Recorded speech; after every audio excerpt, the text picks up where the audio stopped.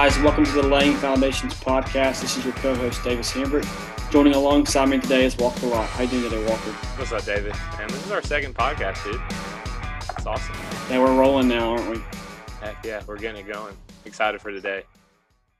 Yeah, today, guys, I'm really excited for this opportunity. We're getting to learn from a guy that is very successful at a young age and someone I admired getting to talk to. His name is Nick Chaplow. Nick is a Auburn University building science graduate and is a superintendent at J.E. Dunn. How are you doing today, Nick? Great. How are you guys doing? Man, doing fantastic, dude. We are really excited to have you on today. Excited to learn from you.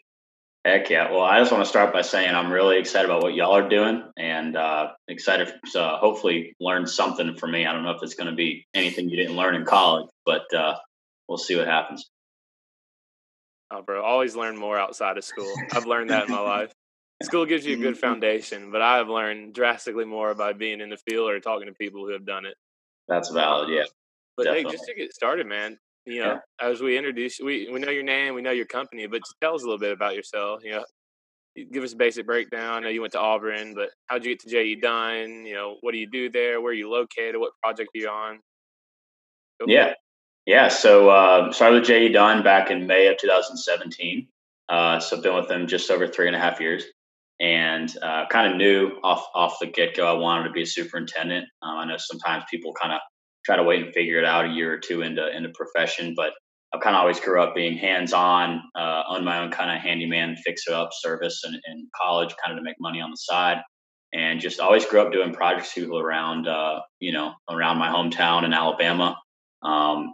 And just really found a passion for that, really enjoyed, serving others and kind of found that as a niche, and it just kind of took off and honestly didn't learn about being a superintendent and even know what that was until I got to college, realized that civil engineering wasn't what I wanted to do because I got a D in Calculus 1. I know here they changed the curriculum at Auburn now, so I might have a hard time with the new requirements, but and then, transitioned in. I've been on 3 jobs so far with J.E. Dunn full time. Worked in Nashville for the first 1.5 years, Miami for 1.5 years, and then now I'm on a $200 million job in Atlanta as a superintendent. Got promoted to superintendent 1 back in March, so about 8 months into that role. Wow, congratulations, man. That is a huge accomplishment, especially, how old are you, 26? 27, just turned 27? God, man, that's awesome. What a great accomplishment. Yeah. So I was actually in Nashville this past summer. So that was awesome. A cool city, and it's a fun city. You what? It's a fun city. You kind of learn to get away from Broadway, Yeah, I think I walked just up and down the street like once just to say I've been on it before because it's in the era of COVID right now, and so there's nothing open and no one's out. But it was cool to say that I've been there. Yeah. But that's cool. Awesome. Definitely. And Nick, if you don't mind, would you be willing to kind of share with us the traditional path of what it took to be a superintendent to what it is now today, at least from your standpoint? 100%. I mean, kind of, we learn about it in college, like the traditional route, I guess, for kind of the guys we're learning from is that they were a foreman running a crew in the field, hands-on, learn from their parents or just working on the farm or at their home, growing up kind of similar how I did it, but even more extreme. And then they get fostered into being a superintendent from a, carpenter foreman or a crew foreman to superintendent that's running the job instead of just a crew. And that's kind of been the traditional path. Whereas now that there's an actual college education for superintendents and superintendents are realizing that they can get a college education, PMs and estimators don't need it. Or the obvious ones you think of that would need a college education, but now superintendents is kind of a standard that we need a 4 or 6 year degree to really be able to manage effectively and look at some of the technological sides of what we do. So got in, knew I was going to do superintendent, and honestly, the biggest thing for me was getting internship experience in college before I started full time. I think I had 5 internships all out in the field, kind of mixing, doing RFIs submittals, but the majority of it was getting my hands dirty, getting muddy, having to plug a fire sprinkler head after it blows in an existing building, shoveling concrete, shoveling dirt, pouring concrete, you name it. I've kind of been alongside the guys running crews and internships, and that really fostered full time. Being able to hit the ground running on, okay, this is what the guys do, and actually knowing what you're asking of the crews out in the field. So it was pretty great experience kind of getting into that and really realizing I wanted to be a part of that work. And then also once you learn it, manage that work. So that's kind of been the path for me. Still kind of the traditional path, but obviously with the college experience. And I think the biggest thing for our future generations of construction is making sure that we get that field experience before you start trying to manage the work. Yeah, that's really good. That's a really good piece of advice. I think that, so many people, especially nowadays, just want to jump right in there in a leadership role or in a position to where, they have power over someone or they think that they know something. But just from your experience, like you were talking about, just that being out there doing the dirty work, like being with the guys. I mean, would you say that is about 100 times more beneficial than being in the classroom? 100 times. And you get power hungry, I guess, and you want that $100,000 job right off the bat, and you think you're capable. But when you make a $20,000, $30,000 mistake because you assumed the wrong thing and told someone to put something in wrong, and you should have asked the architect or should have consulted with the superintendent that's done it for 15 years, you learn really quick that what we do is pretty humbling. I mean, you learn something every day. I have bosses that are 60 that learn something every day, and I have a long way to go, and I think I know a decent amount. So yeah, that field experience, the mistakes that you occur on forming something wrong or having a small concrete blowout or putting something in incorrectly and having to take it out, that's minuscule. And you learn real quick how, kind of what we do and how meticulous you need to be kind of early. And then you see the process and kind of how it's done. So it really is invaluable. And I'm 27. I'm blessed to be in superintendent. I got some good experiences, but I would by no means say that I'm a more than qualified superintendent that could run a $50 million job. I mean, I might get the opportunity, but it doesn't mean that I'm ready for it. I don't think you're ever really ready for it. So. Yeah, that's a great point, Nick. One of the things I really admire about you from our previous talks was, you have the initiative and the hard work that it takes to really become a superintendent at 26. So definitely don't downplay yourself there, man. I appreciate it.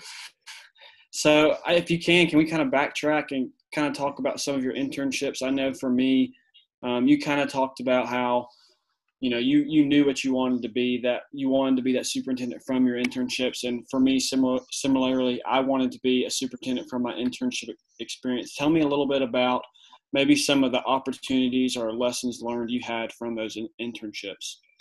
Oh gosh. I mean, trying to think, my first internship was with McCarthy up in Chattanooga. And it was interesting. It was my first job at the GC.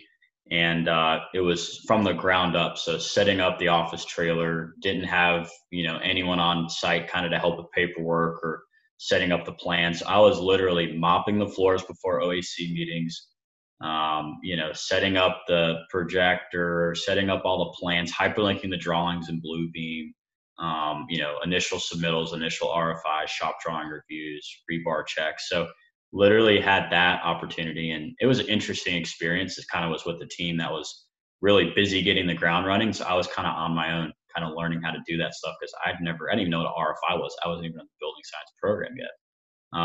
And then did an internship with an electrical contractor in Birmingham, just because I wanted to know if, hey, do I want to do a sub route or GC route? So pulled wire, for 277 and 120. Lighting circuits and putting switch gears in and kind of learning what electricians do and how they do it. And then that switched. I did a job with Robbins and Morton down in Port St. Lucie, Florida for 3 months. And that was a really cool one. I got on with a carpenter. His name was Anthony Ramirez, and then a superintendent, his name was John LaCrone, and love those guys. Like, I'm still best friends with them. This is like 6 years later. And, I did layout. So I actually used a total station with a data collector and learned northern and eastern, how to convert. It's funny how math is calculus and all this other stuff, but when you get into converting decimal feet to fractional feet and inches, forget about it.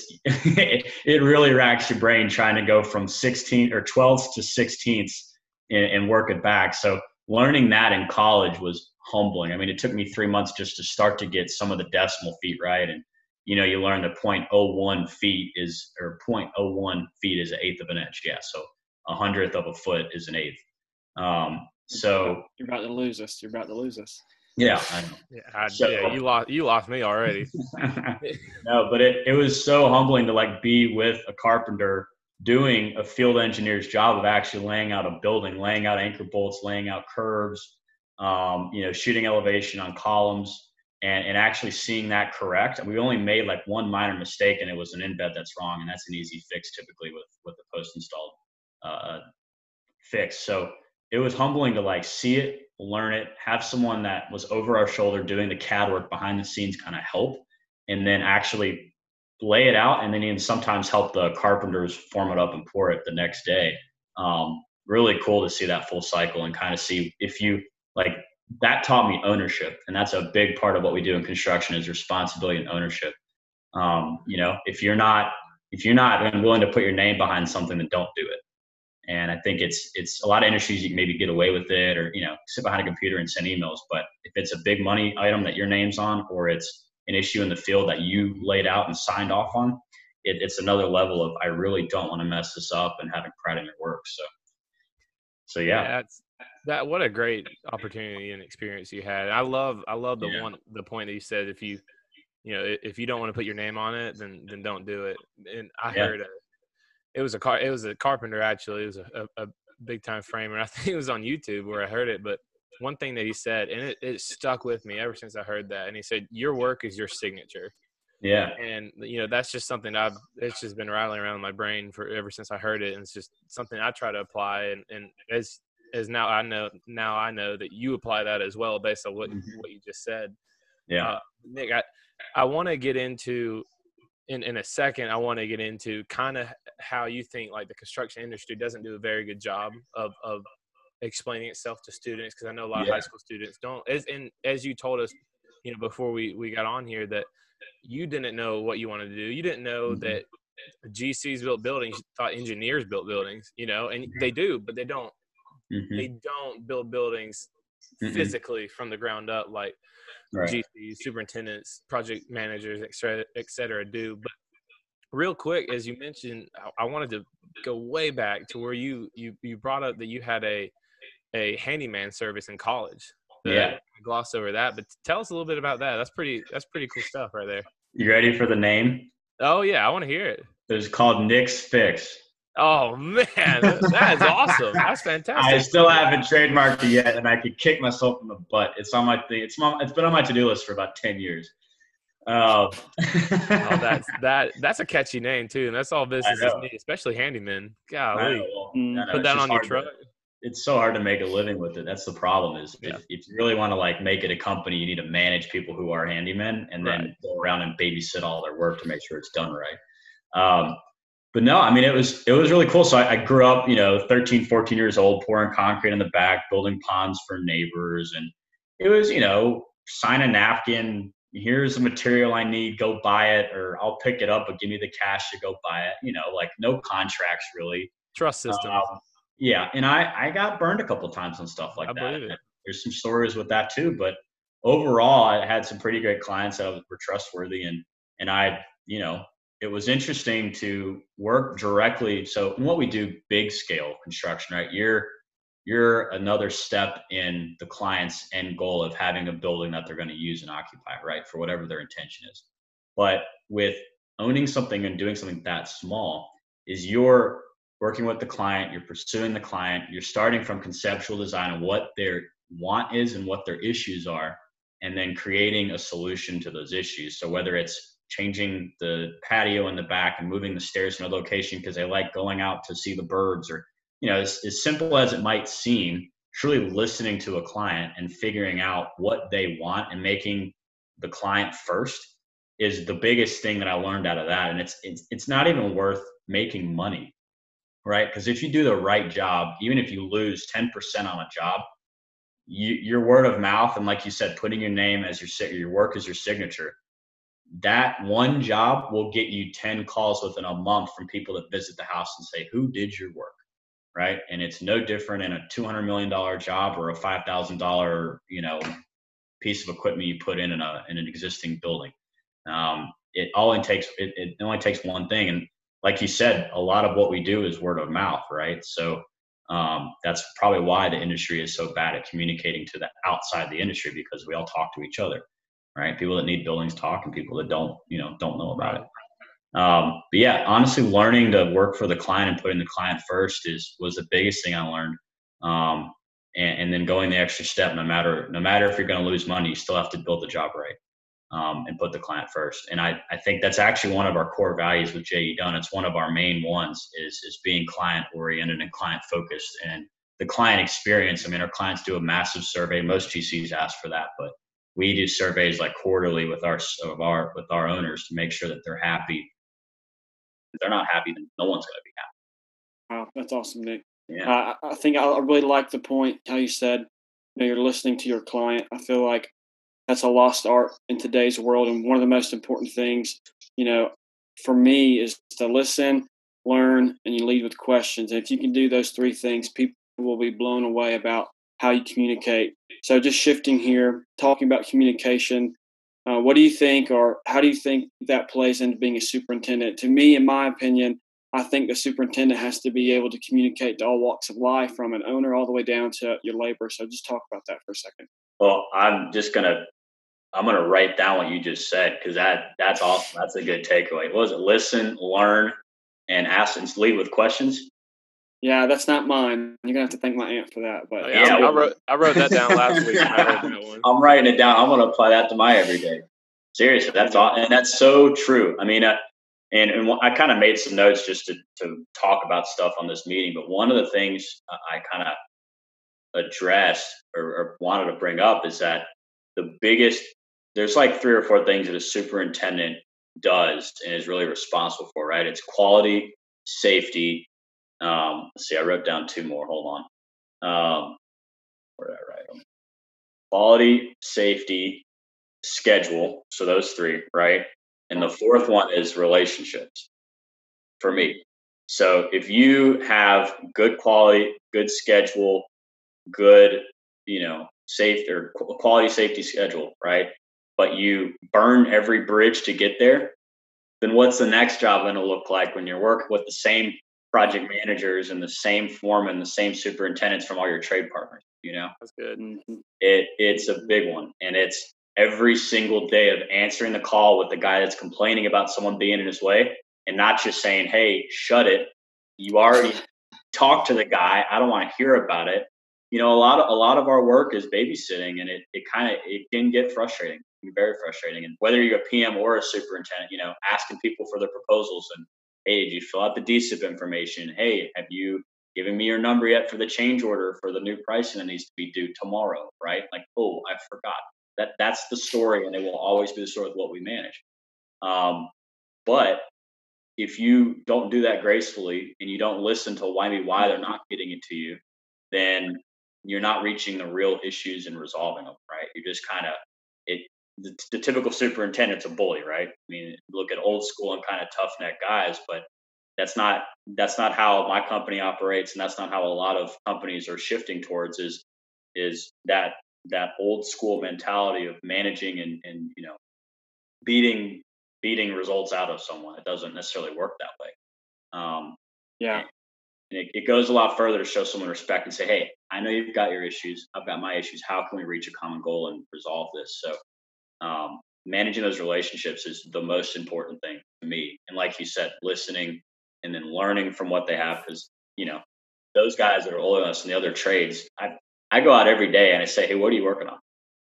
What are you doing? And I've seen a guy install sprinkler mains 50 times, right? And, tighten everything up and do pressure testing and everything and have to witness it. But to see a guy go and, drill his inserts in, hang everything, shoot his elevations, how he's checking them against a BIM model, whatever, I'll still go up and say, hey, how are you doing that? How are you reaming that pipe? What are you doing that for? And just, you see the guys light up with like, oh, this is what I'm doing and why I'm doing it and how I'm doing it. And people have so much pride in what they do, and it becomes mundane, even as a PM, even as an estimator. It's the same thing as being a superintendent. If a PM comes and asks me and says, hey, let's go walk the site, I want to see what you're doing or what the job's like. it tickles me to death that I get to go show him what's going on and what I'm seeing in 2 weeks. Just like I want to know from him, hey, what are you forecasting in 2 weeks? How's our budget looking for miscellaneous stuff? Do we need to stop eating out? Do we not have any miscellaneous expense money left for covering some team meetings? So like, what do we need? What do you need? And I know they get excited about explaining that. So listening and learning, man, that's big. It's so. And if I can here, Walker, Oh, I just love that quality, safety, schedule, relationships. It's something, I had to learn from internship experience was the relationships. I would probably be good at the other three, but that fourth one, relationships, is something, I wasn't good at. I was a hothead. So I'm just being honest with you. So you start to realize you have to work on yourself to figure out that last one. Yeah. Like if you want to leave a legacy, you want to be a decent manager, you got to figure out what you can't take your frustrations out of work, just like you can't bring your frustrations home to your wife and kids and your parents. Right. Yeah. And I don't know if you know or listen to John Maxwell, but John Maxwell talks about leadership, and what leadership comes down to is influence. And for influence, how do you do that? You have great relationships. And so I think in industry, any walk of life, doesn't matter who you are, if you have great relationships, you're going to be successful. Exactly. So true. And I think wasn't that a book in college we had to read for one of the leadership courses? Maybe. I don't know. Maybe that's where I got that from. I don't know. I had to take a course. I think there was a John Maxwell book I had to read. So there you go. He's a good guy to read about. Yeah, I love you said a lot of great things just then. So I'm trying to keep track of the ones I want to ask about. One thing I think is very true, especially about the relationship aspect, is I think there is what's really hard is that there's a fine line between keeping relationships with everyone on the job and being friendly and being buddies with them, but also keeping it to the point of where they're not going to take advantage of you because they think that you're they're your best friend, and you might be, but there's that respect aspect, especially on a construction site, that is such a incredibly fine line to walk, and so in your experience, how have you had to balance that by getting on to a guy saying, hey man, you got to get this to me now, you told me for 3 weeks that you're going to do it, I got to have it now. Or, hey, that's fine. Take another week. Give it to me when you can. Yeah, you're asking me questions that usually you don't learn until about 2 years into your career. Honestly, you guys are asking some good questions. So with that, that's a daily struggle, because you don't want to be a bullnose, hard superintendent that's barking and yelling, you got to do this and I need that. And there's nothing more rewarding too when you walk in the office and, out of all the people in the office, the guys that come in, the foreman or the superintendent's like, Nick, what's up, man? Don't talk to anyone else. And they resonate with you. Right. And I got some guys on my job like that right now. And I've been that guy, where everyone knows your name, and don't get me wrong. The first thing I want to talk about with the guys in the field is how are your wife and kids? How many kids do you have? What's their favorite subject in school? What are you getting them for Christmas? What does your home life look like? And just resonate with the guys. You never know. Some guys really are going through a lot of stuff. Women too. I mean, we're in trying times right now, and a lot of guys live paycheck to paycheck, and there's a fine line. I mean, literally one guy gets injured, and safety is so important to me because I don't want someone's family getting impacted by something as minuscule as spraining an ankle, right? And having food on the table being in question. So you really do. You have to build those relationships, and that's why I got in the industry, was to try to love people and try to change lives in some positive way of helping people out. When I get in a position of power, a position of leadership, that I'm able to give people opportunities that I wasn't afforded. But it's such a fine line. I mean, you really said it, Walker. It happens every single day. You'll have a guy that gets on site, and the first week of trades on site, their superintendent will kind of play dumb and kind of just, I didn't know our safety guidelines said we had to wear gloves 100%. We'll get right on that, But if you don't say anything, they won't do it. And it's the same thing with, we're putting CMU walls in right now, and if I don't go back and say, hey, these are exposed walls that are going to be painted in 3 weeks, they need to be rubbed down. All the sleeves need to be patched up. Any burrs, anything, the caulk joints are going to be exposed, so they need to be cleaned out. So there's not any of this in between the block going down. But if I didn't mention that stuff, do you really think you would go back and pay attention to all those details? The answer is no. And I've had people, oh, well, they won't care about that. The paint will cover it up. And, oh, well, I read the specs and they don't specifically say I have to do X, Y, and Z, or I've always done it this way. And it's like, well, buddy, we're cool, but you're going to do this, and we'll talk through. I would rather handle it in the field and as men than bring it up somewhere else and go above your head, because I don't want to do that, right? So help me help you. Let's get you out of here, get your work done, and let's set the precedent of quality and safety from the start. So I've found that to be the case. If you give someone an inch, they'll take a mile. Right? Yeah, That's with anything in life. That's one thing I heard. I heard this a couple months ago as well. I learned a lot over the time of being at home and having to listen to a lot of different things. But one thing that really stuck to me, and with human nature, guys especially, if we don't have to, we won't. Yeah, so, that's so true. Path of least resistance. We're going to take exactly. Path of least resistance to get to where I need to do that. I don't really want to do that though. Unless, just one time. I'll worry about it next week. Exactly. Yeah. Unless you specifically go out there and tell you, and like you said earlier, sometimes construction is babysitting. I mean, it's making sure. Hey, did you get this done? Is this done? Is this done? Show me. Come on, let's keep the ball rolling.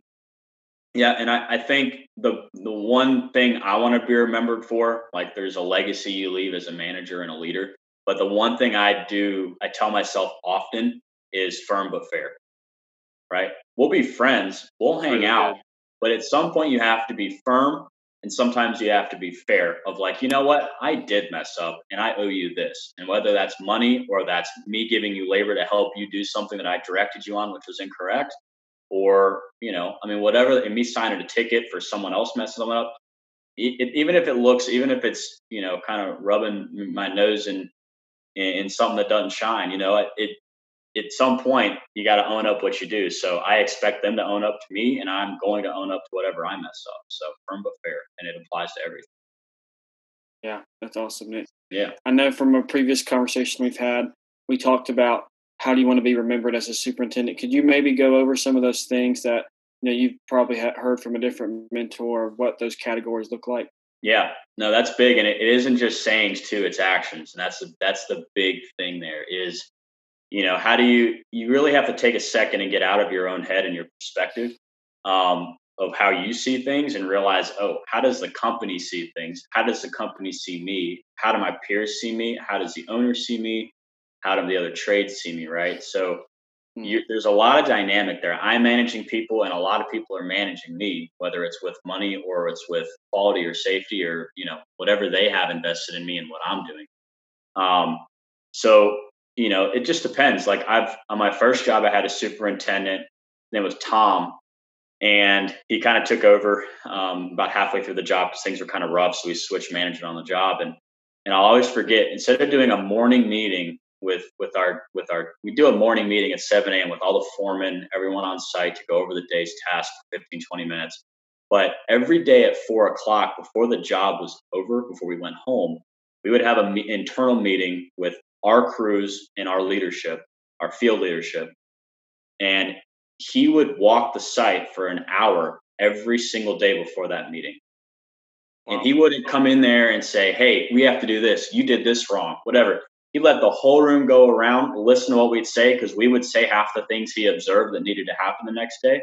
But I'd just see him on site, and he'd just be sitting there with his hands behind his back, just walking around looking, not on the phone, not texting, just whatever, or calling people to resolve stuff. He was just observing, and every couple minutes he'd take his notepad out and just make a note, and it kind of hits you as you start learning some of this stuff and gaining wisdom, is that he took the time to look ahead at, hey, what's going there in 3 months? And if you don't make that space to look and just observe on site and build the building in your head, and you're never going to find those things on the drawings. You're never going to find clashes and that stuff until you get to it. And it's really too late because you're waiting on an answer and then something to be procured potentially. Right. So that was a big one. Was if you're going to lead if you're going to lead and ask these people to do work, you better know what you're talking about and have walked it yourself and be prepared for those conversations. Don't just expect people to know and look at those things themselves, because they're not going to. And that really hit me, because he's in a lot of higher level meetings, managing risk, managing budget, but instead he's out there looking at the details, right? Not managing the details, but looking ahead at them. Yeah. So that's one example, though. I mean, there's not really a way. I think you find what you're good at, and then you really try to, set the bar high. Another superintendent, it's funny. I used to get really stressed at work. I had some jobs, some weeks where I was working 80, 100 hours a week, working 36-hour shifts. Had to get something done for a turnover date for an inspection. No one else could do it, so I'm working overnight to get fireproofing done, and the next day managing the work because no one else knew what I had scheduled. And you do that about 5 or 6 times in 2 months, and it wears you down. It does. Sounds crazy. Yeah, but I had a superintendent on my last job. He's my superintendent on this job. His name's Ken, and he actually, we were talking about stress and stuff. He's like, yeah, I had some panic attacks when I was about 30, 35, about your age. And he's the most level-headed guy you ever met. Jeez. Never would have guessed it. Like, I used to blow off at people, bulldog barking around. And he's like, it took me having health issues and, psychiatrist, whatever, to realize that, hey, I don't need this amount of stress in my life. And what he kind of told me was, hey, believe it or not, meditate in the morning and get your head straight so that none of this dictates who you are. And at the end of the day, there's always work to be done in construction, and it can wait till tomorrow. So, instead of staying till 7:30 at night to send your one email to get an answer, do you really think at 7 a.m. the next person's going to read the email and respond in 20 minutes? If you really think about it, that email could wait till 7 a.m. and then you get on the call and get an answer an hour later, right? So what's it worth, instead of doing that and killing yourself and going home and doing nothing and going to bed, going out and getting a beer with the guys, or going home to your wife and kids an hour early and spending some time with them? So really learn to just, the work can wait for tomorrow, and there's always something to do. So those are the two big ones. I think that's a big problem, especially nowadays. Is just people pride themselves in overworking. It's like, oh, I worked this many hours, or I got up this and did this, and they kind of wear it as a badge of honor, and it's just, that part is it's not, but that's what society's made that become.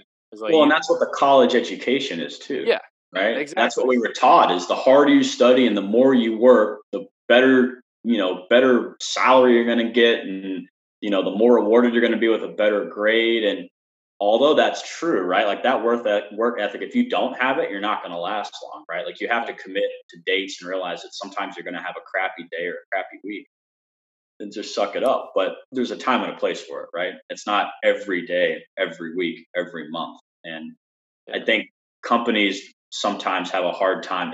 You have to find the right company that understands that too. Because just because you're getting $5,000 more a year as a traveling superintendent, some companies expect that, right? They put you alone on a job, and you don't have staff to help cover some of those hours, and you're the one stuck where you're working 100 hours a week, and it doesn't last long. You get $5,000, but you're working an extra 20 hours. But even if it's 10 or 15 grand, is it worth getting a divorce? The divorce rate for superintendents has always been high. So how do you, at some point, personal life, and I think companies are coming back around to that, is putting personal life and family first, and the rest figures itself out. Exactly. But Nick, I hate that you're on a roll. I love it, but we're getting down to the end of time. Before we leave, seriously, you have like all this stuff. Seriously, thanks. Y'all ask me some questions I'm pretty passionate about. So. I've been writing down like crazy a ton of things you say. Like, I've learned. I'm going to go back and listen to this. I've learned so much. But one thing I just want to make sure we cover before we go, it's just especially for the younger generation coming up in construction, high school, middle school, you name it. Even people who maybe didn't go to college, but they want a career change, or they want something that they can, have change their life. And construction is one of those, I firmly believe, and so I agree. As someone who's been in the industry and someone who's kind of seen a lot more than most people have in terms of life, relationships, people, etc. What do you think is a good start or a good if you had to tell a high school student about construction or try to Yeah. convince them that, hey man, there's something else you can do with your life. That, you can take a different track. You don't have to not go to college. You don't have to, pick a job somewhere working minimum wage and, Yeah. and doing that for the rest of your life, where you could go and make 50, 60, 70, 80,000 plus a year being a trade or being a super or project manager or pre-con or you name it. What would you tell them? What do you think is the biggest piece of advice to give them going forward in their life? Yeah. Well, I mean, so there's two parts to that, right? One would be my idea of a sales pitch to them, right? And the second would be lesson learned to someone who realizes they do want to do this. As far as the sales pitch goes, I mean, think about another career where you get to see the fruition of your work directly. You're doing something from concept, right, in the office pursuing it, all the way up to a building being turned over and seeing an owner and their patients, like a hospital, or seeing a stadium be used for the first time. There's no better reward than that, is actually seeing your work enjoyed by somebody else. And a lot of times people don't understand the built environment. They don't appreciate it like we do. I'm going around looking at all the lights to see if they're symmetrical, and you find the one that's off in the corner and it bugs the crap out of you, right? Dude, I But do that everywhere I no go, and one it's the most annoying thing. no one appreciates it. But to have pride and, like, I saw that, and you know what? These people are going to enjoy it and never know the amount of work that went into it. It's the most humbling thing. And to see, like, it makes appreciation for everything else we have in this world. You spend what, 90 or 95% of your time in the built environment as a human. People don't think about that. But there's literally, you could talk to a guy that isn't going to college, say, hey, there's a career for you. Foreman, carpenter, rod buster. You could do concrete, you could do electrical, you could do plumbing, mechanical, anything you can think of. You could say, hey, go to college, become a superintendent, PM, estimator. You like financials, estimating, pre-construction. But that's the thing, is that all these offices, all these companies have an office, right? That's what people forget. So my girlfriend's actually a lawyer, right? And I've joked around a couple of times, like, hey, we have plenty of legal counsels that work in my office at corporate, and even in my regional office in Atlanta, and probably Nashville has a counsel or two. There's people that have to read contracts, sign those things, get them out. Marketing, graphic designers. You got people that do BIM coordination, so it's heavy on the software and being in, CAD and Autodesk. There's so many careers. I honestly, very few. I mean, even healthcare, you could find a career as a first aid, person, or someone that manages safety in construction. It's directly applicable. So I really do think it's one of the most versatile markets and industries that's out there, period. And it baffles me that people don't know more about it. I mean, you could do 3/4 business development. You could be, right? Anything you could do, you could really find a niche in construction. So the question is, how do you get that information to them? And again, that's why I circle back to, you guys are doing an awesome thing, like, really. And as far as if I knew someone was going into the industry, honestly, there's the world, like, you work hard, there's infinite possibility for you in construction. Like, you could do healthcare, you could specialize, you could be general, you could build Dollar Generals, you could build stadiums, you could build skyscrapers, you could do civil work, build dams and roads and bridges. You could, specialize in data centers and healthcare, and data centers and, like, heavy industrial, like warehouses and manufacturing.